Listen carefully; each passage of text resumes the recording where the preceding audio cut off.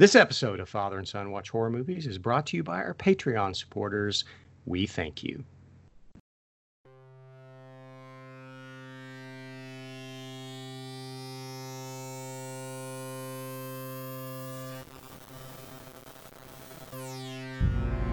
Welcome to episode 49 of Father and Son Watch Horror Movies.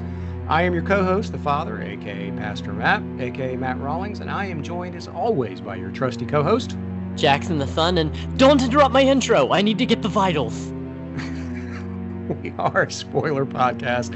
We spoil the movies we discuss, and on this episode, we are looking at Reanimator from 1985. 15 cc's of reagent. This is not an advertisement for a new movie. This is a warning. If you are squeamish, if you have nightmares, if you have a weak heart, before you experience Reanimator, think very carefully. H.P. Lovecraft's classic tale of horror, Reanimator. Remember, you've been warned. He's dead? Not anymore. Jackson, when did you first see Reanimator? 3 years ago. I think I've landed on that. That's as conclusive as I can get it. You know, it's one of those movies where it feels like it's been in the back of my mind my whole life. You hear that name and you just instantly know that famous poster with him and the serum. But I'd say 3 years ago is the first time I actually sat down to watch it all the way through. And I think it was actually on Shudder of all things, or maybe it was Prime. But yeah. I have seen it. We discussed this earlier. Every 6 months, I have to watch it. It's a tradition. It just ends up working its way into my watch cycle. So, and I appreciate a different aspect of it every single time. It's something that I focus on, like whether it's the writing or the editing or the color. Just something to appreciate every single watch. Yeah, cool. I saw this on VHS back around 86 when I was 14, and at first, frankly, I didn't get it. I wasn't mature enough to see that the clever kind of Frankenstein satire that I see it as now. So for those of you who haven't seen it, and I can't imagine you're listening to this podcast and haven't seen Reanimator, but the IMDb synopsis reads, after an odd new medical student, that's putting it lightly, arrives on campus, a dedicated local and his girlfriend become involved in bizarre experiments centering around the reanimation of dead tissue. That's okay. Mm-hmm. It's average. Yeah, for IMDb, it's not bad. So the plot is pretty simple. Herbert West, played by Jeffrey Combs, is a medical student who arrives at Miskatonic University. Telltale sign that this is loosely based on an H.P. Lovecraft tale. After having an experiment go awry at the University of Zurich, which is a great intro, he immediately clashes with our antagonist. Is there a protagonist and antagonist in this movie? There's the lesser of two evils, I think, and the greater of two evils is the doctor. Dr. Carl Hill, played by the late great David Gale, which we'll talk more about the cast later. But we meet medical student Dan, who takes West in as a roommate, and we meet Dan's fiancée Megan, played by the great Barbara Crampton. We quickly learn that the evil Dr. Hill has designs on Megan. And in the meantime, West conducts his experiments to try to reanimate dead tissue, hence the Frankenstein tale, including a cat, which is bonkers. Dan gets drawn in, things go wild. Dr. Hill is killed and reanimated as a head and a body and continues his pursuit of Megan in a scene that is now legendary among horror fans, leading to a confrontation between West, Dan, and Megan versus Hill. What do you think of the plot and screenplay written by 3 screenwriters, including the recently deceased Stuart Gordon? I think it's great, specifically the dialogue. The plot itself has a few holes as far as the science goes and the medical terminology. It's not quite accurate, as I'm sure you can guess with the whole reanimation serum plotline. But it's pretty good. I would say that they took the H.P. Lovecraft serial and made it into something entertaining that you can actually watch, because I feel like a lot of H.P. Lovecraft's writing is just thinking about really, really creepy stuff, but that doesn't make for a good viewing experience. So they had to add in some action and whatnot. But yeah, I think they did a pretty good job. I did read the original serial short story, and it's a loose adaptation. They use the characters, but the plot is completely different. But I mean, that was kind of necessary. Yeah, and so the short stories, I haven't read them in a long time. I do remember reading that Lovecraft actually didn't like those tales. He just wrote them for the money. Mhm. But what did you think of them? Because I haven't read them since like 97, 98. So They're pretty good. They're 6 parts, and I think the first one is the best one because it's the most, the most Reanimator. The rest of them kind of take a turn. I think the fifth one out of 6 takes place during World War One, and Herbert West is out on the battlefield taking soldiers and reanimating them, which is kind of strange. But they're good but not great. They're definitely not Lovecraft's finest work. yeah, that's what I kind of remember. It's just been too long. But going from mediocre to great.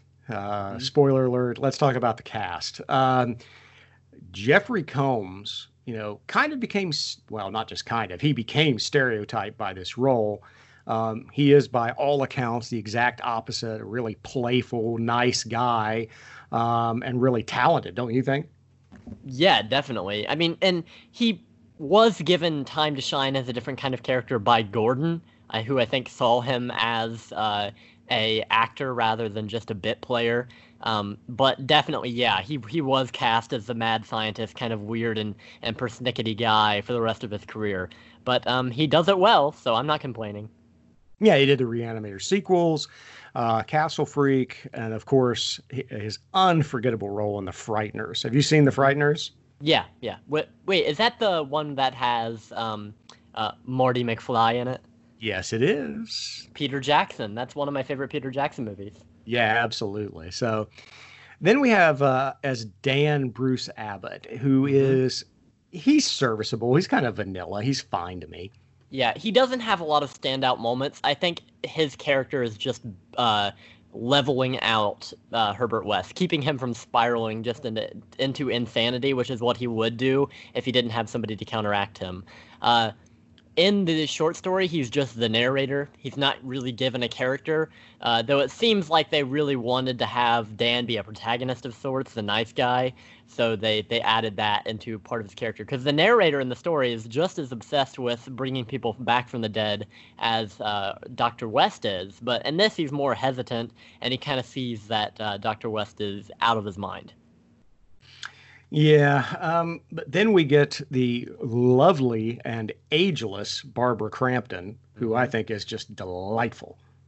Yep, I would agree. Oh, does she ever age? She looks the same. I know. Yeah, I follow her on Twitter, and whenever she recreates shots from her movie or post pictures of herself, I'm like, is that a picture from the 80s? What? How is she? And we saw her in recent movies. She's still doing horror. She's still in the genre and going to conventions and stuff. And yeah, she hasn't aged today. Yeah, she was just in a few years ago. Was it We Are Still Here or whatever? I think, yeah. She was in You're Next, I think. That's right. Yep, she was in You're Next about 10 years ago. And then we get to David Gale, who is absolutely great as the evil doctor, is he not? Yeah. Oh, yeah. He's slimy, but that's how he's written, and he really pulls it off. Yeah, and then of course he wasn't like that in real life. Like Crampton, he was primarily a soap opera actor, and this has kind of become well known by now because of the extreme nature of one of his scenes with Barbara Crampton. His wife at the time divorced him over it. Oh, wow. Well, that's devotion to his craft. Man, oh, man, oh, man. The story, if you watch the DVD commentary, which I did many years ago, I can't remember if it was Stuart Gordon or Combs or Richard Band who said it, but said that during the screening, she got up and goes, "How could you?" And she walked out and she never went home. That was it. And apparently Gale, we'll talk more about it, but Gale didn't want to do the scene. I mean, he kind of was like, I don't really feel comfortable with this. And so that's sad. That's sad. But anybody else in the cast you want to talk about? Not really. I mean, we have a bunch of background characters and bit players, but that main central cast are the real people you focus on. I mean, you have Dr. Halsey, obviously Megan's father, Right. who is one of the first or most significant experiments of West, who goes kind of crazy. And interestingly enough, in the short story, he's the villain. He takes Dr. Hill's place. Um, Really? but they decided to keep Megan's father more sympathetic and have Dr. Hill be crazy, who is basically taking over Halsey's role. So it's kind of a weird dynamic they've got going on. But yeah, I mean that's basically your main cast, and they're the stars of the show. I think the person who does the best job is Jeffrey Combs, though, as you said, Dr. Hill is so like. Ugh, you would not want to be in the same room with him, just for the very reason that he's in love with a student that is seemingly 30, maybe even close to 40 years younger than him. Yeah, I'd say he's portrayed like in his 50s, and she's like portrayed like in her early 20s. Mm-hmm. Yeah. Yeah, so he's slimy. He's pretty gross. Yeah. So, what about the score by Richard Band? Does it sound familiar to you? Yeah, we've talked about Psycho on the show before, and I mean, everybody knows that it's basically the main theme is ripped off Psycho, but I don't mind it so much. I think the opening credits are pretty cool. They remind me of Full Moon Pictures, which ironically, it's an Empire movie, so that's basically a Full Moon. It's Charles Band, yeah. Yeah. So it's catchy. I mean, if they were gonna rip off anything, Psycho makes sense.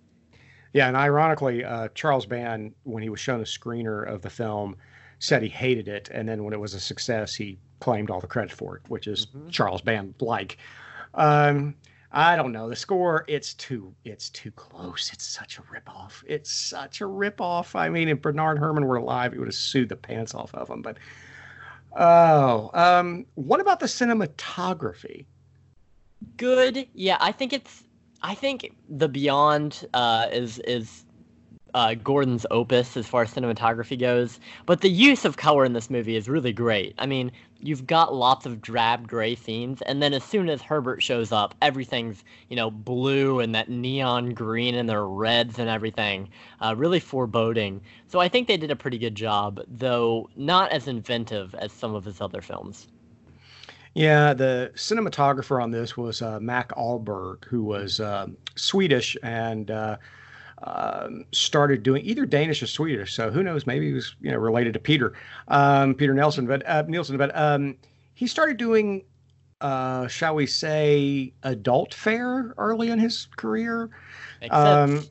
And then he did a lot of work for Charles Band. I think it's serviceable. I don't think there's anything great about it. I mean, the liquids, I mean, that's just liquid from glow sticks. Yeah. I mean, it's not, but so be it. But where I really think we need to talk about, and where I think this movie shines, let's talk about the effects work. Yes. Done by many, but among them the late great John Carl Buechler, who would go on to direct Friday the 13th Part 7. What do you think of the effects in this movie? Amazing. I don't know how they did some of the effects, that it still totally flabbergasts me, especially the headless Dr. Hill. I get how they did it sometimes when they're holding his head in front of his body. That was really just him sticking his head through a trench coat.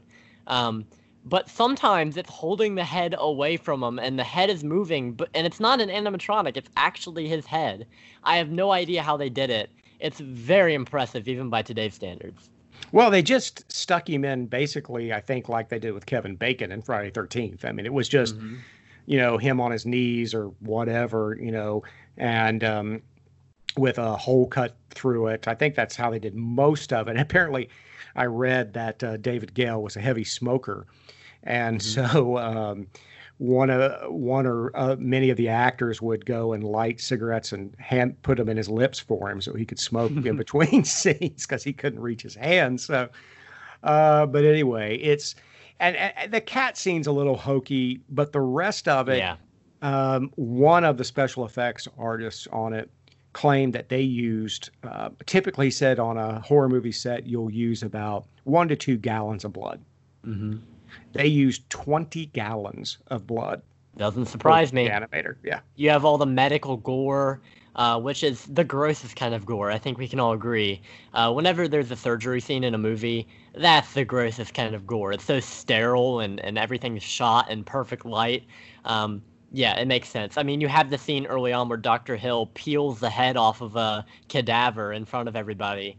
Yeah, makes it 25 gallons sounds just about right. Oh, man. So I can't imagine what that set smelled like. But a little bit of the trivia. This was turned into a stage play, a musical no less, which I would have loved to have seen, wouldn't you? Yeah, though I'm hesitant to endorse that idea. Who watched the movie and thought, yeah, this could do with a musical number? Well, it was Stuart Gordon. I mean, it was his idea. He produced it, and he even had a splatter zone. If you were in the first 3 rows of the theater, you had to sign a waiver because you would get just doused in blood and goo. Yeah, exactly. Now you want to be in the first 3 rows, right? Mm-hmm. Yeah. It's sort of like if you go to a rock concert and you're in the first two or 3 rows, you know that the star is going to jump in and crowd surf across you. Yeah, absolutely.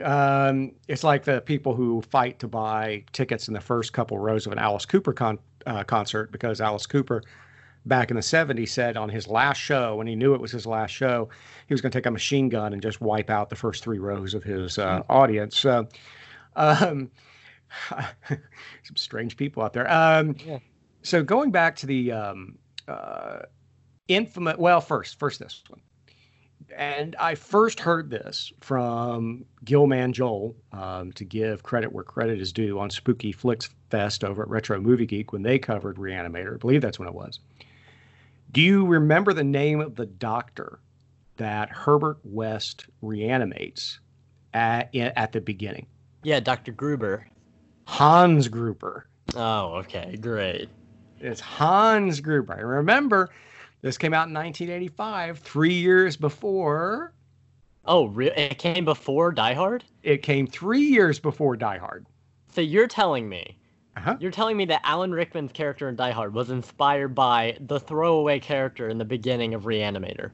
I'm thinking that the name had to be. I'm just saying that, one of the 2 screenwriters, either Jeb Stewart or Stephen D'Souza, and Stephen D'Souza is kind of a notorious script doctor in Hollywood, obviously was a Reanimator fan. Yeah. Nice. Yeah, that has increased my appreciation for both Die Hard and Reanimator, which are both some of my favorite films of all time. What made them watch the movie and think, yeah, that guy, I like that name? Hey, who knows, man? But hey, I'll take it. And so, which reminds me, I know that you also occasionally, I listen obsessively to it because I have this thing where I only listen to a few podcasts, and so when I start listening to a podcast, I will go back and listen to past episodes. And so I think I've listened to almost every episode of Retro Movie Geek. Do you believe Daryl Taylor doesn't like Die Hard? Do you believe he's being serious? To each his own. I think that he doesn't like it as much as most people, and maybe he doesn't hate it, but it's getting him attention to say that he doesn't like it. You know what I mean? Because everybody's got to at least appreciate Die Hard, all right? Bruce Willis gave his heart and soul and physically just put a huge toil on himself for our entertainment, so I've got to appreciate that. All right. To Daryl's defense, I've heard him say that he doesn't actually hate Die Hard or Back to the Future. He just doesn't think either one of them are all that. I've heard people say they hate Psycho. Let that sink in. Who are these people? What are their addresses?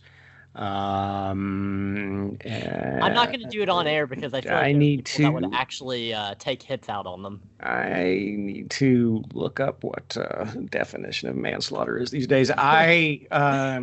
You must defend its honor. Those people need to be institutionalized. They are criminally insane. Yep. Like one of the fathers of Freddy Krueger, criminally insane if they don't like Psycho. Even Norman Bates likes Psycho, and he's a psycho. Look, I'm just telling you, if you don't like Psycho, get yourself some counseling. All And right. apparently there are people who don't like Reanimator because it only has a 7.2 out of 10 on IMDb. Well, there. You know what? I think I broke him. These are people also who, if you listen to How Did This Get Made, Mm-hmm. and they go to Second Opinions, and they give like 5 stars unironically to The Room. Ugh. Yeah, and Battlefield Earth. Yes. These people, or Megaforce, or Hawk the Slayer, or whatever. Yes, those people are deranged. I think they enjoy angering people with their opinions. I'm not going to give them any more enjoyment. I'm just going to say, get some counseling. All right, like Sidney Pollack and Tootsie. I'm just going to say, get some counseling. Anyway, do you know who Stuart Gordon originally wanted for the role of Dr. Hill? No, who is that? Christopher Lee. That would have been amazing. It would have been, right? But I don't think he could have played it as slimy. I don't know. He would have been more dignified. I don't know. He can come off as kind of slimy at times. He can play slimy. Maybe. I mean, have you seen The Wicker Man? Oh, yeah, that's true. I didn't think about that. I had Dracula in my mind, but yeah. Yeah, any guy that's recast as Nick Cage could probably play a slimy character. I'm just saying, he was.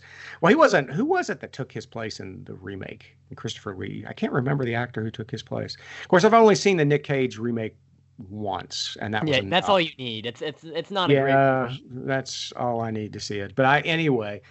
But I know there are lots of horror fans listening to this right now, all going bees. Anyway, but this is the thing. So Christopher Lee turned this down. Of course, he also turned down Halloween. Mm-hmm. And yet in the same year, I believe it was the same year. I didn't double check, but I believe it was the same year. He did The Howling 2, Your Sister is a Werewolf. Yep, he sure did. I looked it up earlier. 1985 is both a great and a terrible year for horror. I mean, we had lots of classics. You look at stuff like Day of the Dead, Return of the Living Dead, House, Demons, Fright Night, Silver Bullet, even The Stuff. But then you have The Howling 2, and that just is giant steps back in quality. I think that might have single-handedly killed the horror genre for the rest of the year. Yeah, it was a roller coaster ride, and going back to reference that infamous scene, which the crew thought this was hysterical, and I think you already talked about it, so you noticed it. The poster on Dan's wall above the bed. Mm-hmm. You remember what it was? No. Oh, I thought you did. It is the film poster, because there was a film made by Jonathan Demme, the guy who directed Silence of the Lambs. Mm-hmm. It was a concert film. Stop Making Sense. Great concert film. Great album. Stop Making Sense by... Oh, of Talking Heads? The Talking Heads, yes. I was just talking about the band The Talking Heads and how Dr. Hill is a talking head. Yep, well, they did reference it. Yep, you got it. They did. If you look over Dan's bed, he's got the Stop Making Sense by the Talking Heads over his bed. And the crew thought that was hysterical, by the way. Yeah, that's Mrs. Gale, not so much. Foreshadow. So, what else do you want to talk about with Reanimator?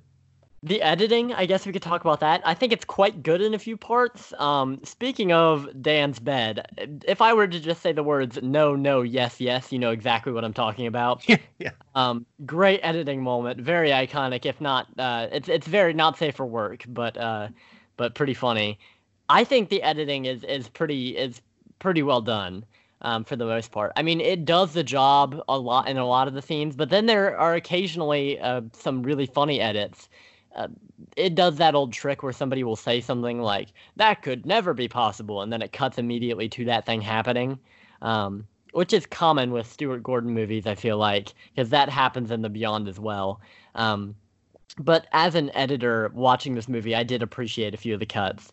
Technically, I would say this is a really sound movie, but that's not where its strength lies. Its strength lies in the characters and the writing and just the tone of the movie in general. Yeah, I think the editing is always sharp with Stuart Gordon's movies. I mean, if you look at this, you look at From Beyond, you look at The Dolls, you look at Castle Freak, maybe not so much in Dagon. Well, maybe, I don't know. But yeah, he was a master of editing. I mean, he kept his movies tight, even though the original running time of this was well over 2 hours in the director's cut. How did he get it down to 86 minutes? I don't know, but he did a great job, and I am forgetting the name of the editor right now. I should be ashamed because editors are heroes, but man, oh man, oh man, this is edited well. Yeah, he knows how to get talent. He surrounds himself with a great cast of actors that he uses frequently, and great technical, skilled people in the industry to deliver something that's both entertaining and it's something that you can study in film school. Yeah, no, absolutely. I don't know, outside of Rebecca McKendry's class at USC, I'm not sure how many film schools are running Reanimator, but... Definitely not Liberty. I don't think they would show this movie. No, your future film school probably. You're going to have to do that on your own. But anyway, all right, so what else do you want to talk about here? So, okay. I love the introduction between Dr. Herbert West and Dan Kane. What are you studying? And then coldly, Dr. West says, death. That is the perfect introduction to such a morbid character, and the perfect first line for him in the present time. I love their interactions, and I just wish that Barbara Crampton was given more so that it could be the perfect, trio. She's not focused on as much as she is in The Beyond. I mean, obviously, she's a main character in that movie. I feel like she's kind of just the damsel in distress for a lot of this. After the first 15 minutes, her role kind of disappears as a leading lady. But I still respect the writing. I mean, they were working with a character that was invented solely for the movie. It wasn't in the short story at all. So what they did with her, I think I can respect at least. And at least she's given more respect in Reanimator than she is in Chopping Mall. Yeah, well, yeah, but this was an early role for her. I mean, I think that the only thing she had done before this, I didn't look on IMDb, so I may be wrong, but as far as film role, she had a very, very short role in Brian De Palma's Body Double, where she's the cheating ex-wife of Craig Wassan's character. And a lot of her scenes got cut. So then she does this. But, then she does Chopping Mall. Then she does From Beyond. And in From Beyond, I think she finally kind of shows that she has the stuff. And yeah, she's an underrated actress. She really is, I think. I think she's really solid. And I think especially when we get to, as you mentioned, You're Next and We're Still Here, she really shows her stuff. And she's a huge horror fan, too, which I always appreciate in actors who are in the genre. She's tweeting about them all the time, and she really appreciates them and what they did for her career. So, she just seems like a lovely person to talk to. And I wish she would get more roles these days. Just cast her in everything. Yeah, well, she's producing now because she's the producer of the Castle Freak remake. That's right. Yeah, I heard that. Yeah, but yeah, she is a huge fan. If you, like I do, when I watch The Last Drive-In, which just unfortunately, as we're recording this, came to the end of its second season. Why it's not on every week, I don't know. It should be. But she live tweets during, that she's watching The Last Drive-In. Yeah, she's a horror fan, absolutely, through and through. And so if you listen to her interviews and over on Mick Garris's podcast or whatever, yeah, she's a huge horror fan. And yeah, it is great to hear. Yeah, definitely. One of my favorite actors. Yeah, like I said, and even though she has a short filmography for the most part in big feature films, she left such an impression on me. So the last thing I really wanted to touch on is the climax of the movie, which is actually somewhat yanked from the short story, I think, with a few changes. The last part of the short story, in it, a bunch of zombies rush Dr. West, and he kind of nearly sacrifices himself. It's implied that he survived. But it's fun to see Lovecraft's vision translated onto the screen because, quite honestly, zombie action is a bit less exciting on the printed page. It's actually my favorite part of the movie, I think. Yeah, and then, of course, but then even after that, You get which there's the Scream by Barbara Crampton, which is her voice. This is not a blowout moment where they go looking for somebody to come in, and ADR it.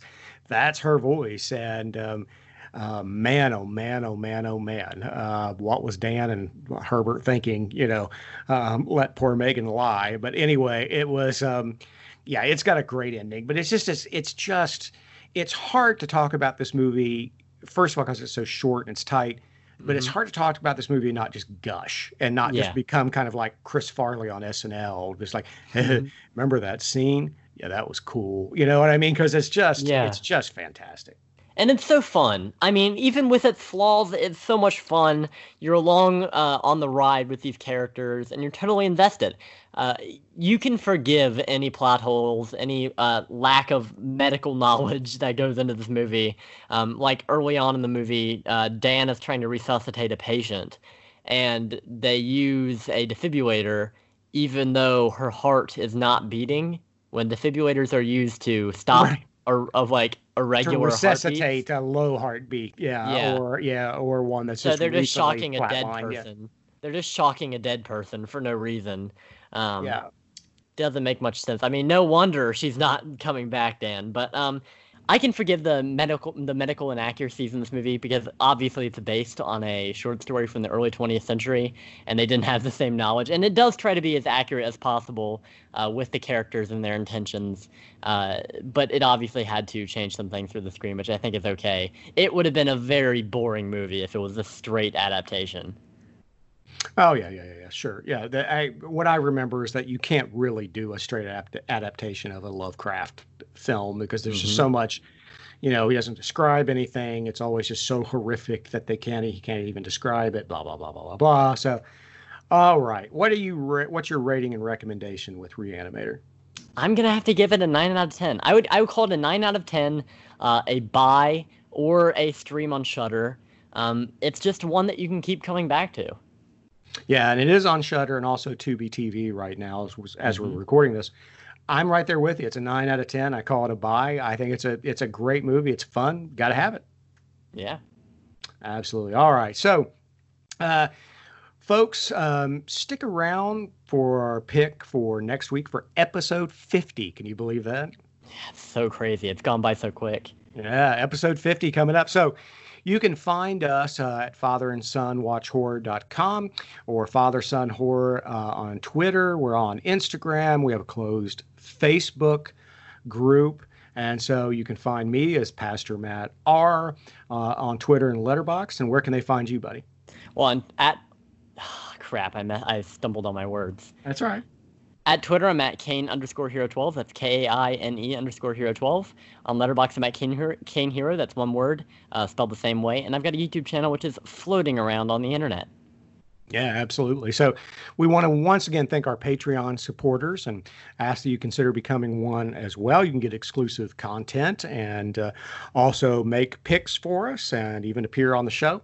So, and it's all goes to helping to put Jackson the son through film school. So you're helping to support an aspiring horror filmmaker. So, and we want to give a shout out to our favorite podcasts, Horror Movie Podcast, Land of the Creeps, Retro Movie Geek, Terror on the Tube, the podcast. I've also been listening to The Secret History of Hollywood, which is a great podcast. The first season's all about the great Val Lewton, who of course produced Cat People and The Leopard Man and I Walked with a Zombie. And so it's really great stuff. So shout out to all those great podcasts. So are you ready to hear what we're going to be covering next time for our 50th? Yeah, lay it on me. And it's an anniversary. Sweet. It's the 40th anniversary, so we got to go with it. It's The Shining. Yes. The great The Shining. Yes, Stephen King, Stanley Kubrick. Although they disagreed, obviously, over the movie. We'll talk more about that. Mostly Kubrick. Yeah. We'll talk more about that next time. So, thank you to our Patreon supporters. Thanks for listening. And sorry for the audio glitches. We've had some problems with Skype on this call. And hopefully our editor, Megan, will not be too angry with us for what we had to cobble together. But hopefully it'll come out coherently. I also want to say I put this on Twitter, and I just stupidly forgot to say it during the Howling episode, but I mean it. Folks, we're in trying times. Hope you're being safe. Hope that you're trying to do what you can to promote reform and justice, but in a peaceful way, and that you're trying to be a solution, not part of the problem.